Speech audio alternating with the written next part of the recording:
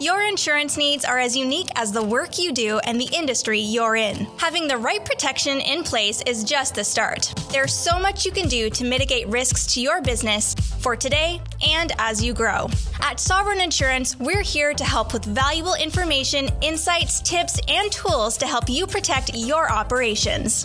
Visit sovereigninsurance.ca to learn more.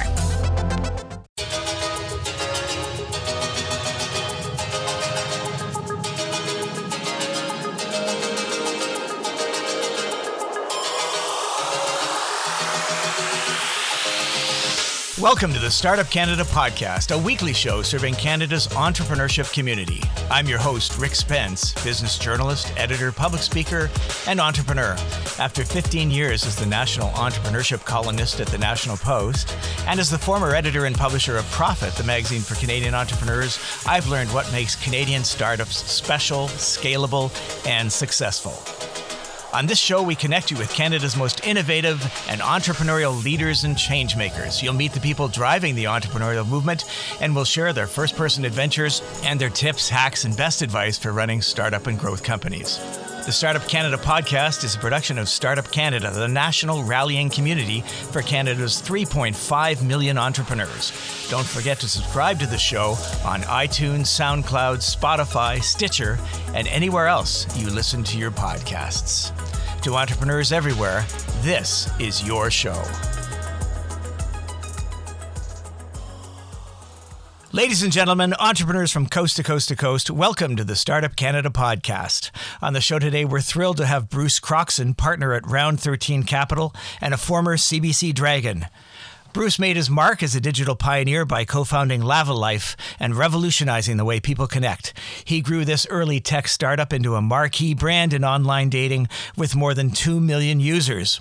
As partner, chairman, and CEO, Bruce helped lead the company's growth from 4 employees to 600 while achieving revenue of nearly $100 million. Since the sale of Lavalife in 2010, Bruce has been active as both an investor and an advisor in growth stage tech. The company he co-founded, Round 13, has invested in firms such as Touch Bistro, HubDoc, Article, and Bold Commerce. Bruce also co-hosts The Disruptors on BNN and CTV, a weekly show on innovation and change in Canadian business. And he believes that Canadian entrepreneurs can hold their own with any in the world. Bruce, welcome to the show. Oh, so happy to be here, Rick. Thanks for having me. Well, thank you. It's a pleasure to have a dragon on the on the show, and I hope we'll get to talk just a little bit about that because we can do that. It's still the most fun brand in entrepreneurship. Yeah, no, it is a very unique. It was a very unique experience. A very interesting 3 years I spent on that show. Wow, yeah, 3 years. Just off the top, let's earn our cred with the entrepreneurs who always want to know what's in this for me. What ideas or advice would you hope they would take away from this conversation today? Well, it's always in the eye of the beholder, of course, but, I have been in the ecosystem, the tech ecosystem in Canada since the late 80s. So I'm going to date myself right out of the gate. But, with that comes, I know. Well, with that comes, some wins, some losses, and a ton of learning. It'd be my hope that, I'd be able to get across some of the lessons learned in the course of speaking with you. And, two right out of the gate that, I've sort of observed in entrepreneurs that sort of separate the ones that, seem happy and content with their choices versus the struggle.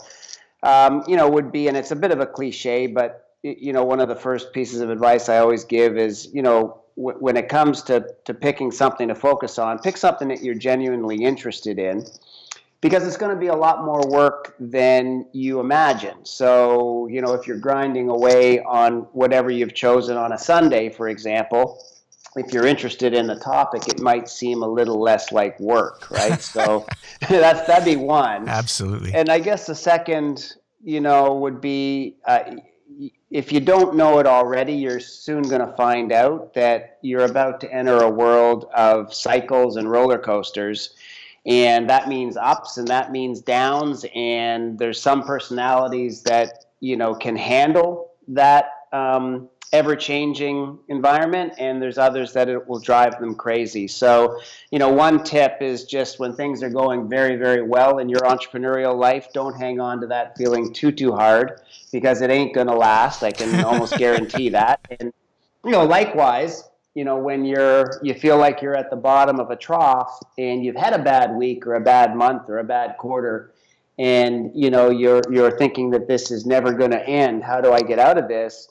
If you're hanging in there doing the right thing with the right people around you, that too will end. So it's called a cycle for a reason. I've seen a lot of them, and particularly in the startup world, those cycles can be, daily, right? So Right.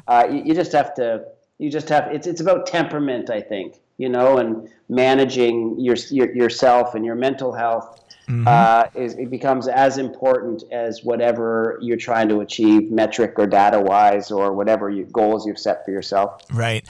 I want to get into your story, but before we do that, let's just drill down a little bit on that. And especially during the hard time, it's easy to say, don't panic, don't get depressed, but it's harder than that. Do you have any hacks for us? Do you have any ways that you've used or you've seen other people use that help you get through when it's the bleakest? Yeah, that's great. And it is a bit of a recurring theme that I'll answer you with for me, and that is, I've always been a partnership person. I've very rarely ever done anything on my own, and I think it's very, very helpful to surround yourself with like-minded people, or people that you've decided are the type of people that are most conducive to your success or your company's success. Because I think the more attention you pay to that, the burden gets shared. And if empathy, for example, is one of the characteristics that you're looking for, you've got built-in support, right? So it can be a very lonely choice. And my advice is, increasingly, I think it's very difficult to have all the answers as a sole proprietor. So I would encourage partnership, and more to that, I would encourage thoughtful partnership. So, that's not a short-term hack, but it's, more of a mindset as to what I think you have to think about when embarking on a journey, and just constantly come back to that compass of, do I have the right people and partners around me? Because there's so much of this journey that's unpredictable. So let's start with, people that at least share our belief system, and that, we know will be there to support us. Right. But I am so into the short-term hacks. So can you tell me, what are 2 things that you would look for in a partner when you're evaluating them? Because so many people, they make the wrong choice, and it's often something, and it's hard to make the right choice, and it's hard to know. I'm well into my 50s, and I am officially done with working with people or investing in people that can't get up in the morning and look in the mirror and say, look, I made a mistake, or I was wrong about this, or geez, I never thought of it that way. Good point.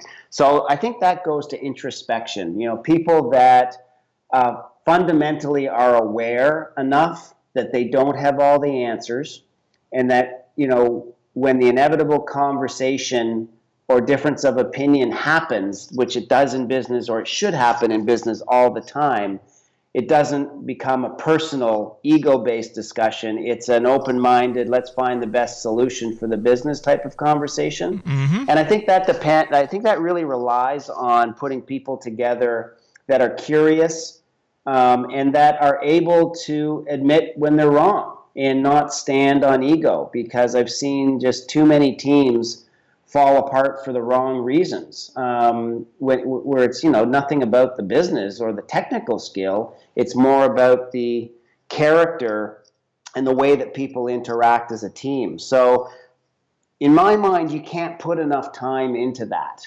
because the roller coaster journey that I described earlier, people's true character come out when you're at the bottom of a well, right? And it's just inevitable. The pressure goes up, and then you resort to your go-to character, the things that you think got you there, and they're not always right. So, in my mind, you got to put a lot of time into getting that right.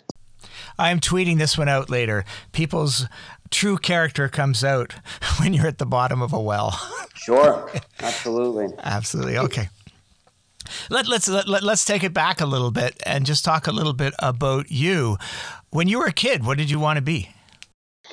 Oh my goodness. Well, before I got the reality wake-up call, I wanted to be a professional athlete. I loved all sports. For a while there, I was half decent at a few things. Everyone grew around me. I didn't. So that was my first wake-up call. I realized, what did you want? What was your go-to sport? Well, I really liked football. And I've come to not see a lot of redeeming qualities in that sport as I'm limping around and I've got a bad hip and all that kind of thing. But that was when I was a kid. I was, totally psyched on that. But I would play anything, and that was my dream as a kid. That transitioned relatively early because as much as I'm a dreamer, I'm also a realist, and I realized at a pretty young age that wasn't going to happen.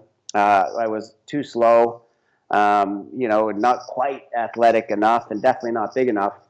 And I really had an admiration for the generation of people that showed up in this country, my father's age and above, that showed up with relatively little, a lot of them, got to work and made something of themselves. So I was always attracted to the rags to riches story of entrepreneurs. I've got a tremendous respect for people that did not get a head start of a quality education and had to face hard knocks early and survive. And there are stories that just continue to amaze me of if you were betting on the circumstances that some of these people came from, you wouldn't bet on them, given the background, that have been able to build fantastic companies. So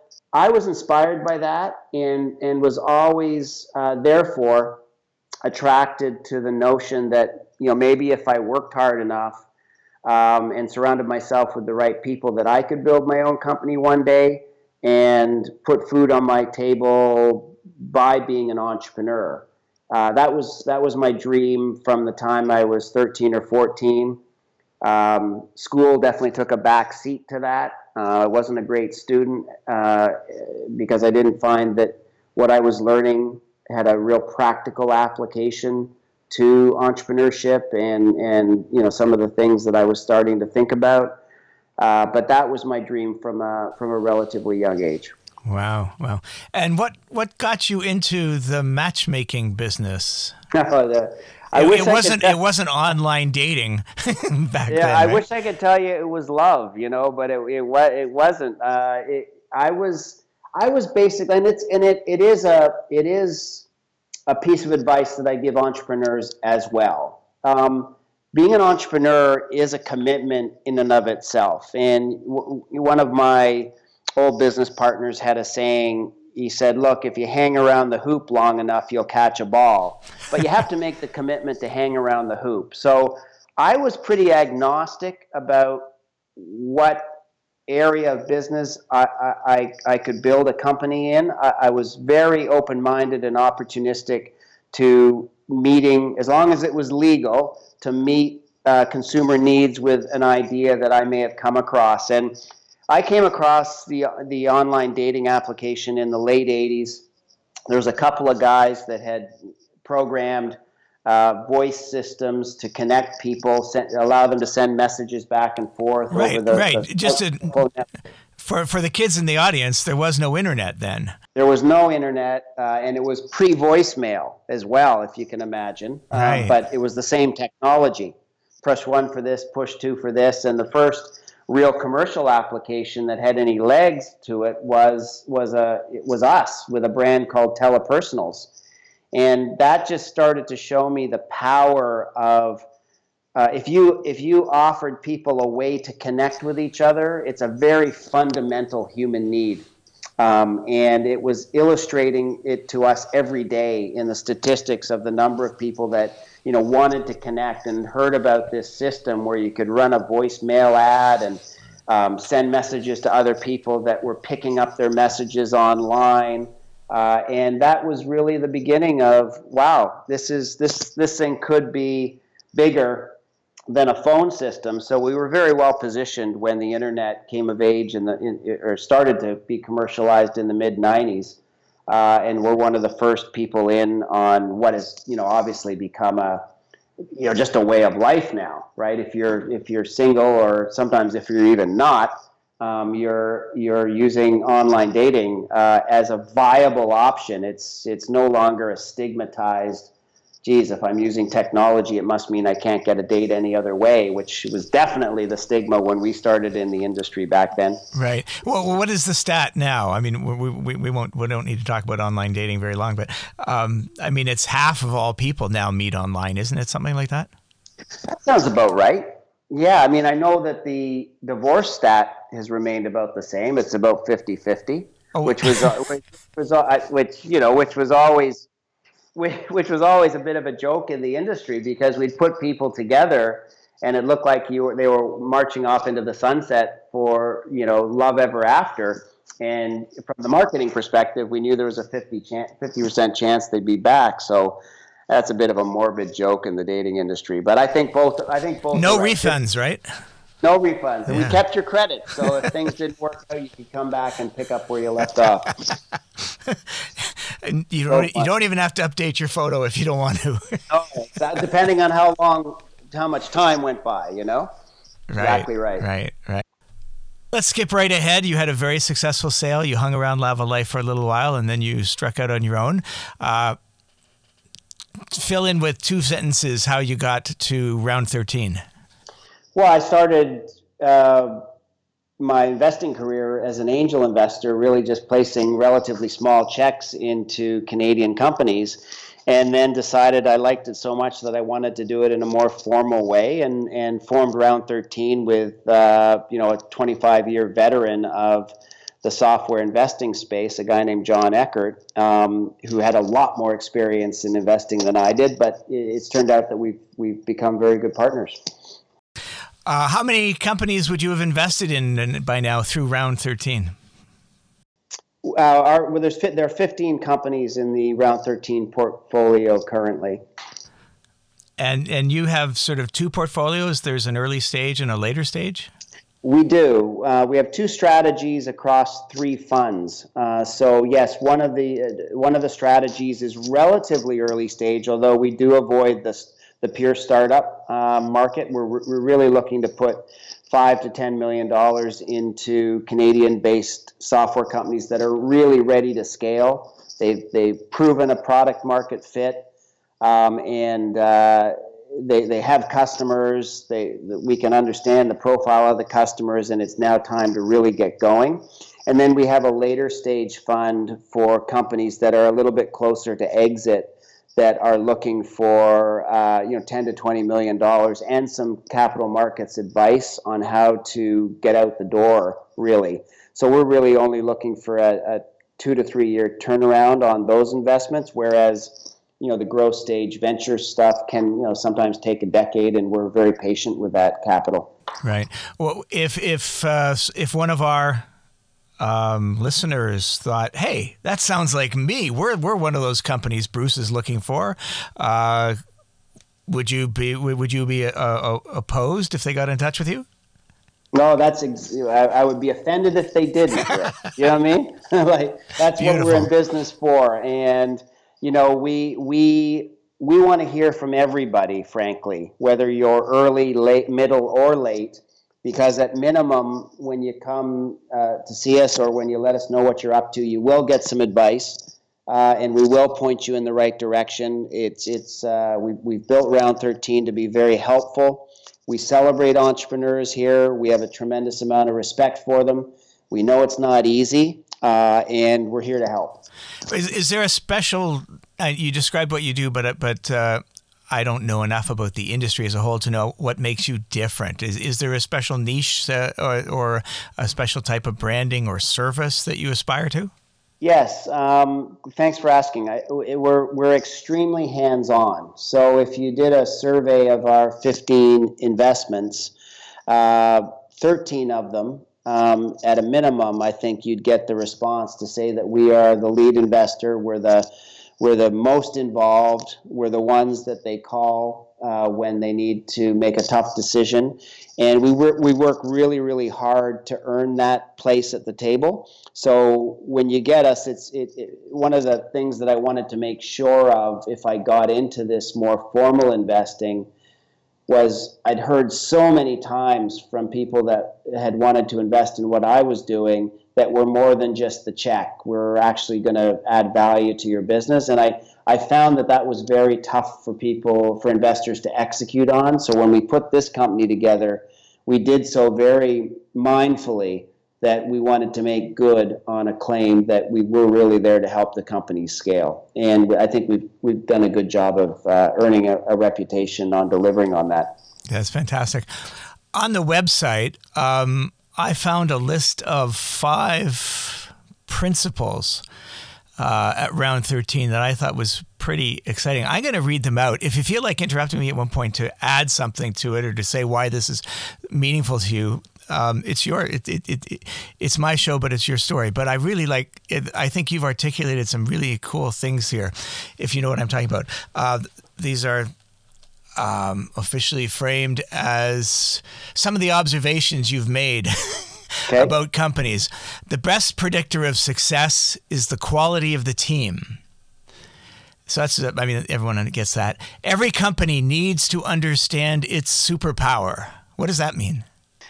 Well, I think different teams and companies are good at different things, and it is the big difference between when I started in technology and today is that the technology in and of itself does not serve as a barrier to entry. When I started, it was big, it was complicated, it kept other people out of dating. In my example, they didn't know what we were up to, and if they did, it was too expensive, or it was very expensive to replicate and complex to replicate what we were doing. So really, what is the way that if you've got a great idea and you've got some early traction, it's uber competitive out there. So what is it about what you're bringing to the table that is going to allow you to win? And to do everything average is not going to cut it today. So I think it's really important to understand, what it is that's special about you. What's special about round 13 is that we are extremely hands-on and we add value at the right time in the right way. And I think we make a meaningful difference to the fortunes of the companies that we invest in. That's our superpower. What's yours? Right. And so that's really cool. The very empowering concept of, what is our superpower? And then being able to say, you have yours, we have ours is cool as well. The third observation is every company is a marketing and sales company. But your fourth one is probably my favorite. Do you know what it is off by heart? Well, I get 4 and 5 mixed up. So why don't you read it to me and I'll respond. Reporting is exciting. Yes. Well, listen, we live in a very fortunate time. Now, the good news is that, it's never been a better time to measure how effective you are, right? Because every tool that is available to us as consumers, the ability to click one more time to get a better deal from somebody online, or search up something that you never could have imagined you would have been able to find the answer for in 3 seconds. All of these tools are available to us as small business people too, right? So there's really no excuse not to know everything there is to know about your customer. And the excitement, I think, is buried in the data, because the data doesn't lie. I mean, this is where our customers are coming from. This is how much we pay to get them. This is the characteristics they have once they become our customers. It's all there, right? And I don't want to confuse, putting together the reports with, going to watch a Raptors game and how exciting that would be, or whatever your special interest is. But I find as a business person, it's a pretty exciting time to be able to look at the capability of how deep the understanding can be of the industries we're trying to disrupt, or the progress we're making, and say, okay, there it is. Sometimes it's very clear. Here's what we got to do, Right. Sometimes some companies have difficulty knowing which metrics are most important to us. Is that something you've been able, because you see a lot of companies, and hopefully you learn from them. So is that something you've been able to help them with in terms of making sure you're measuring the right things? I would say yes. Yeah. Cool. And the fifth one is, we believe the most important work happens between board meetings, not at them. I can't tell you the number of board meetings where, as an operator, where I showed up and it became clear to me that people were reading the material for the first time. We were one investment of 15 that they might have. So how could I expect them to really understand what I was doing every quarter? When you get us as a partner, we're making the commitment that it isn't just going to be a once a quarter show up and do our best with the information that we got 2 days before. It's going to be, okay, what do you need between now and the next board meeting, and what can we do this quarter to help push our investment along, as your partner? And we're sincere in that offer. That's very cool. It's very cool. So it's called round 13. 13 is kind of an unlucky number in most Western cultures. Your favorite number. It always has been. It was the number that I had on all my sports jerseys growing up too. They didn't tell you. My favorite number. They didn't tell you about who they give the number 13 to? I think it was the start of my kind of contrarian mindset. Like, I knew it was supposed to be unlucky. I said, "Oh, screw it. If it's unlucky, let me try and prove that it's not." Right. But there's and also, I never broke anything. says the guy with the Disruptors TV show, right? Oh, there you go. Yeah, I'm talking about like my leg or my arm. I never had any serious injuries from wearing number 13. Right. Now, I wasn't a superstar either, so maybe it cut both ways. Right. So there's a story around the name round 13. Can you tell us it? Yeah, it's I'm a boxing fan. So it's actually named after a very famous Muhammad Ali fight. I'm a huge Muhammad Ali fan too, not only for what he accomplished in the ring, but the stands he took outside of it. Is this the Thrilla in Manila? It was the Thrilla in Manila in 1975. The 13th round of that fight is seen by many boxing fans as the most brutal round of boxing in the history of the heavyweight division. And Fraser and Ali just beat each other up so badly in that round that by the start of the 15th, 2 rounds later, neither one could really get to their feet. And when Ali heard that Fraser couldn't get off his stool, he stood up, and just by standing up, he won the fight. So it's just a bit of a story to encourage people to, hang in there, obviously in a much less brutal fashion than 2 people wailing on each other in a boxing ring. But the analogy is, look, it's not going to be easy. We really do like to surround ourselves with people that have the grit and determination to sort of push through when things aren't going 100% your way. Right. Let's mention a couple names. Can you tell me about any 2 of your portfolio companies and what attracted you to them and why you love them? Yeah.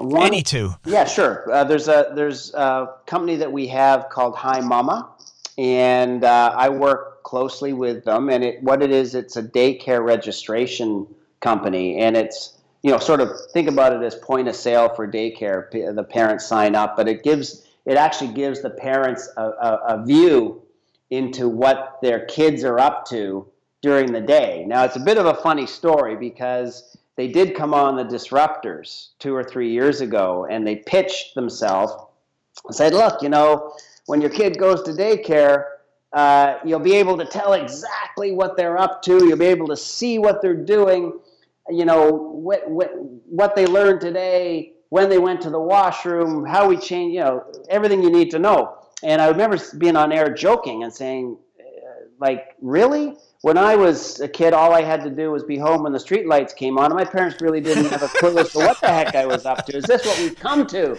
Different And I times. was like, I went off on it. And then 2.5 years later, they show up in my office, and they've built a beautiful little business of parents absolutely do care a lot differently than when I was coming through the system. And they do want to know this stuff. And most importantly for me, the female and male co-founder are exceptional people, and they've built an exceptional team, and they've put what I think, we spent the first meeting just talking about culture and the importance of company values and surrounding yourself with the right people. And, in my view, when you've got those basics as part of your principle set, you can make any business work. So it really became the most important thing for me in that conversation.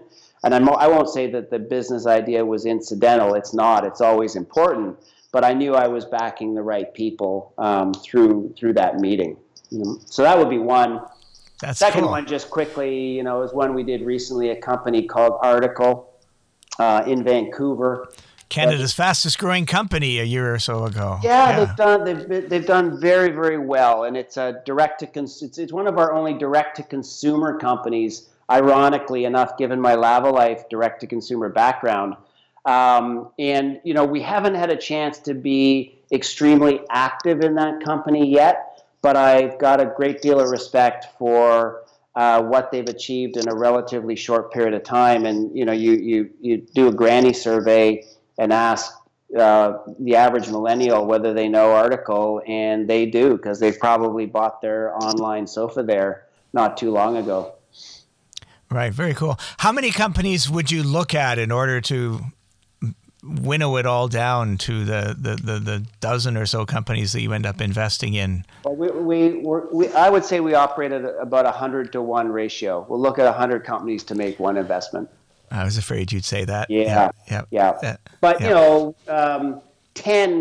8 to 10 in depth we'll look at to do one investment. So, we can give a pretty quick screen and some advice and some look at, this is a little too early for us. I would suggest you go here, come back and see us when you've achieved X, Y, and Z. So that can happen relatively quickly. So it's not like we're, spending weeks and months of people's time usually to tell them no, Right. So you see so many Canadian entrepreneurs coming to you, and you get to ask any question you want in order to learn more. What would you say are two surprising strengths of the entrepreneurs you see? Things that you love and that delight you about the way they're running their business, and what would be two weaknesses or flaws that you wish more people would be aware of and look after? 2 and 2, too good, too bad. Well, I'm continually impressed with the strength of our engineering talent in the country. So we often, we're seeing more than our share of product-led entrepreneurs, people that really started with the product and are passionate about the product. And I think particularly in that area, we can hold our own with anyone in the world when it comes to engineering and product design. And I guess the second thing is one of the great things about being in Toronto, Canada, is that I'm constantly impressed with the humility and open-mindedness of our entrepreneurs. We get very few know-it-all personalities or people that are taking credit for things in advance of having earned it. I find it really is part of our DNA here in this country, and I've got a tremendous amount of respect for the humility that some of these entrepreneurs bring to the table when they've accomplished things that are very difficult to accomplish. If they're in our office and we're in a serious meeting, it means they've actually created something that people are willing to pay for. And that is just not an easy thing to do. And I continue to have a tremendous amount of respect for anyone that gets to that stage. You spoke about humility there. Are there advantages to humility as a CEO? We sometimes think of charismatic, non-humble CEOs, but can it be a superpower? I think it is, and I'll tell you why. Especially today, because it is increasingly rare for one person to have all of the answers. There's just too much information coming at us too quickly, and we're constantly being bombarded and surrounded by new innovation, right? So the day of one person coming in and having all the answers and keeping pace with all of the best practices and, just delivering it on their own, I think are past. I mean, you might run into a rare exception, but by and large, I think it is more and more and more about the team. And if you are somebody that has all the answers and the ego doesn't allow you to have the humility required, I find those people very poor team players. So that's a personal bias, I admit, but I find more people in on a decision make for a better decision. And I think in order to have that kind of meaningful interaction, you need to be open-minded and be able to have the ability to put your ego aside. And that goes straight to me to humility. Right. I've got to ask you this, and then we'll get back to the question I asked you a couple minutes ago. On Dragon's Den, there's that moment when people say, I'm out. And there is a way, and particularly when you see the opening, and I love the show, by the way. I think it's been really important to Canadian entrepreneurship. And I think it has so much to teach every one of us. And I think we're learning these lessons, which is amazing. It's been an entirely disruptive thing. But there is an aspect of arrogance to that show, especially in the opening when they show all these very successful, intimidating dragons. You will now appear before them and feel their wrath and the breath of fire and everything. Do you see any kind of a conflict there? Or because that's a very good question. You had to play an arrogant person on TV. Well, I hope I didn't come across that way because, everyone's got a different approach. But I will remind you that each pitch that we saw actually went on for about 40 minutes. And then it was edited down to sort of the 7 minutes that you see on TV. Yeah. So I think there is a difference between what people may think is good television in the editing room and what actually happened in the interaction and the process to get to the answer. Interesting. And I think the edit would have shown us being a lot more abrupt and curt than the 33 minutes that got left on the cutting room floor would have revealed. It was a much more interactive process than that. Now, having said that, you had all kinds of different personalities, right, on the Dragon's Den. Like, Arlene Dickinson, very supportive, very inquisitive. Kevin O'Leary, he felt, and I think the show liked the fact that he thought he had to be an asshole when he, when he questioned people, right? So, for the most part, none of us were actors. Maybe Kevin was acting a little bit, but I think the entrepreneurs felt a lot more support than may have been evidenced by the 7 minutes that got finally showed to the population. Okay, I think that's a very fair argument. Yeah. So when last we heard from Rick, he was asking about two strengths of Canadian entrepreneurs, and you talked about those, engineering and humility, to put it into one word each. What are the two flaws that you wish that more people could be aware of and work on? It's funny. I think when you get to know people, character comes out. I don't have two generalized weaknesses that I'm noticing as a trend or a pattern. I really don't.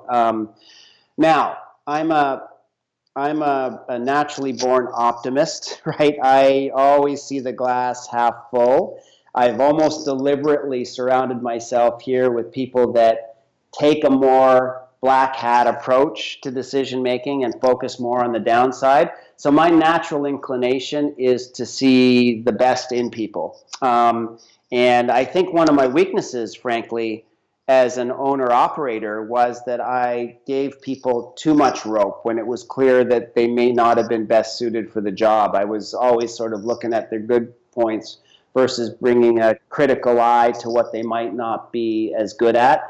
So I'm probably the wrong person to give a more specific answer to that question. I just say, look, everybody's got strengths, everyone's got weaknesses. I'm not seeing a pattern of weaknesses in Canadian entrepreneurs. I think we can hold, as I said off the top, I think we can hold our own with anyone in the world. It's the best place in the world to build a company. I think Toronto is the best city in the world to build a company. So I am extremely biased. And I just think, by and large, we're great. There you go. That might not be the most humble thing I've ever said, but on behalf of Canadian entrepreneurs, I recognize that. Well, and I am maybe overly patriotic, but I just think it's a great country, right? Oh, I think that's phenomenally good news that you're reporting that the people you're seeing don't have. Obviously, they have individual weaknesses. Nobody's perfect.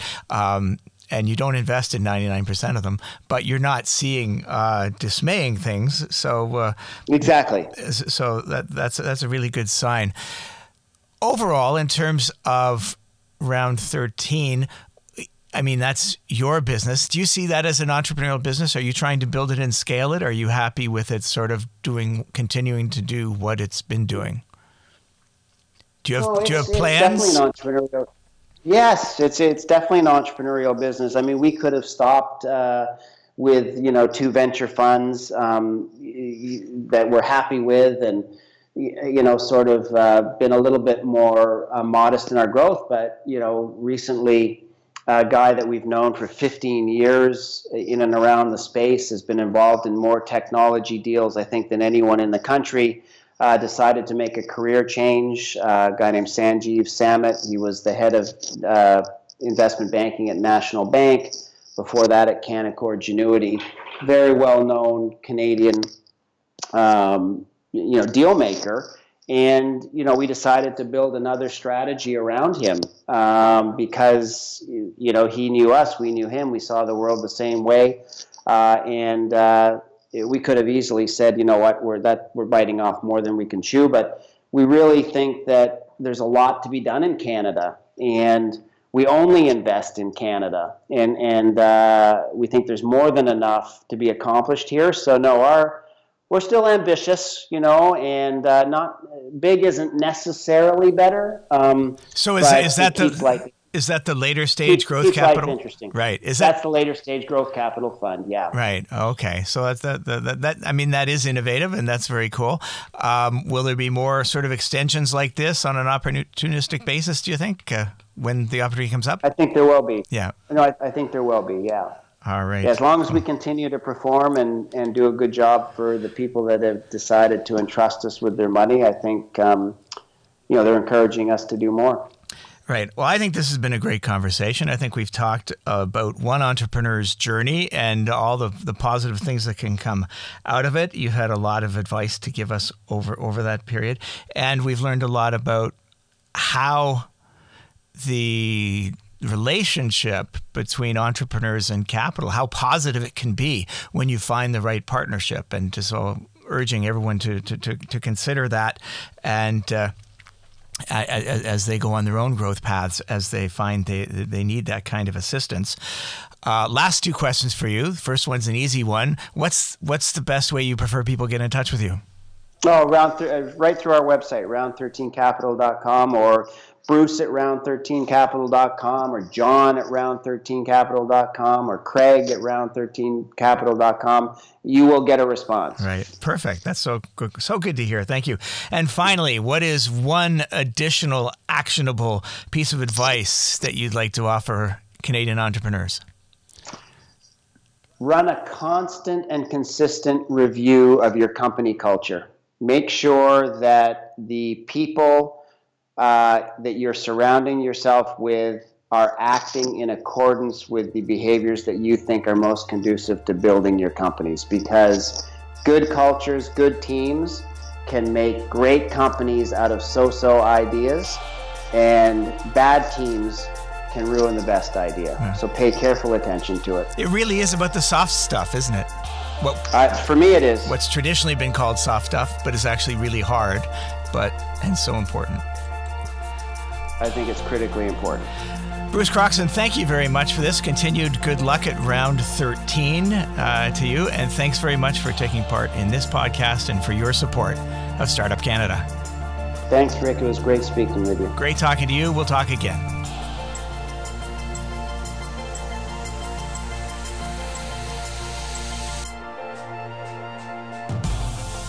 Thank you for joining us this week in the Startup Canada podcast, a weekly show dedicated to unlocking the potential of every entrepreneur.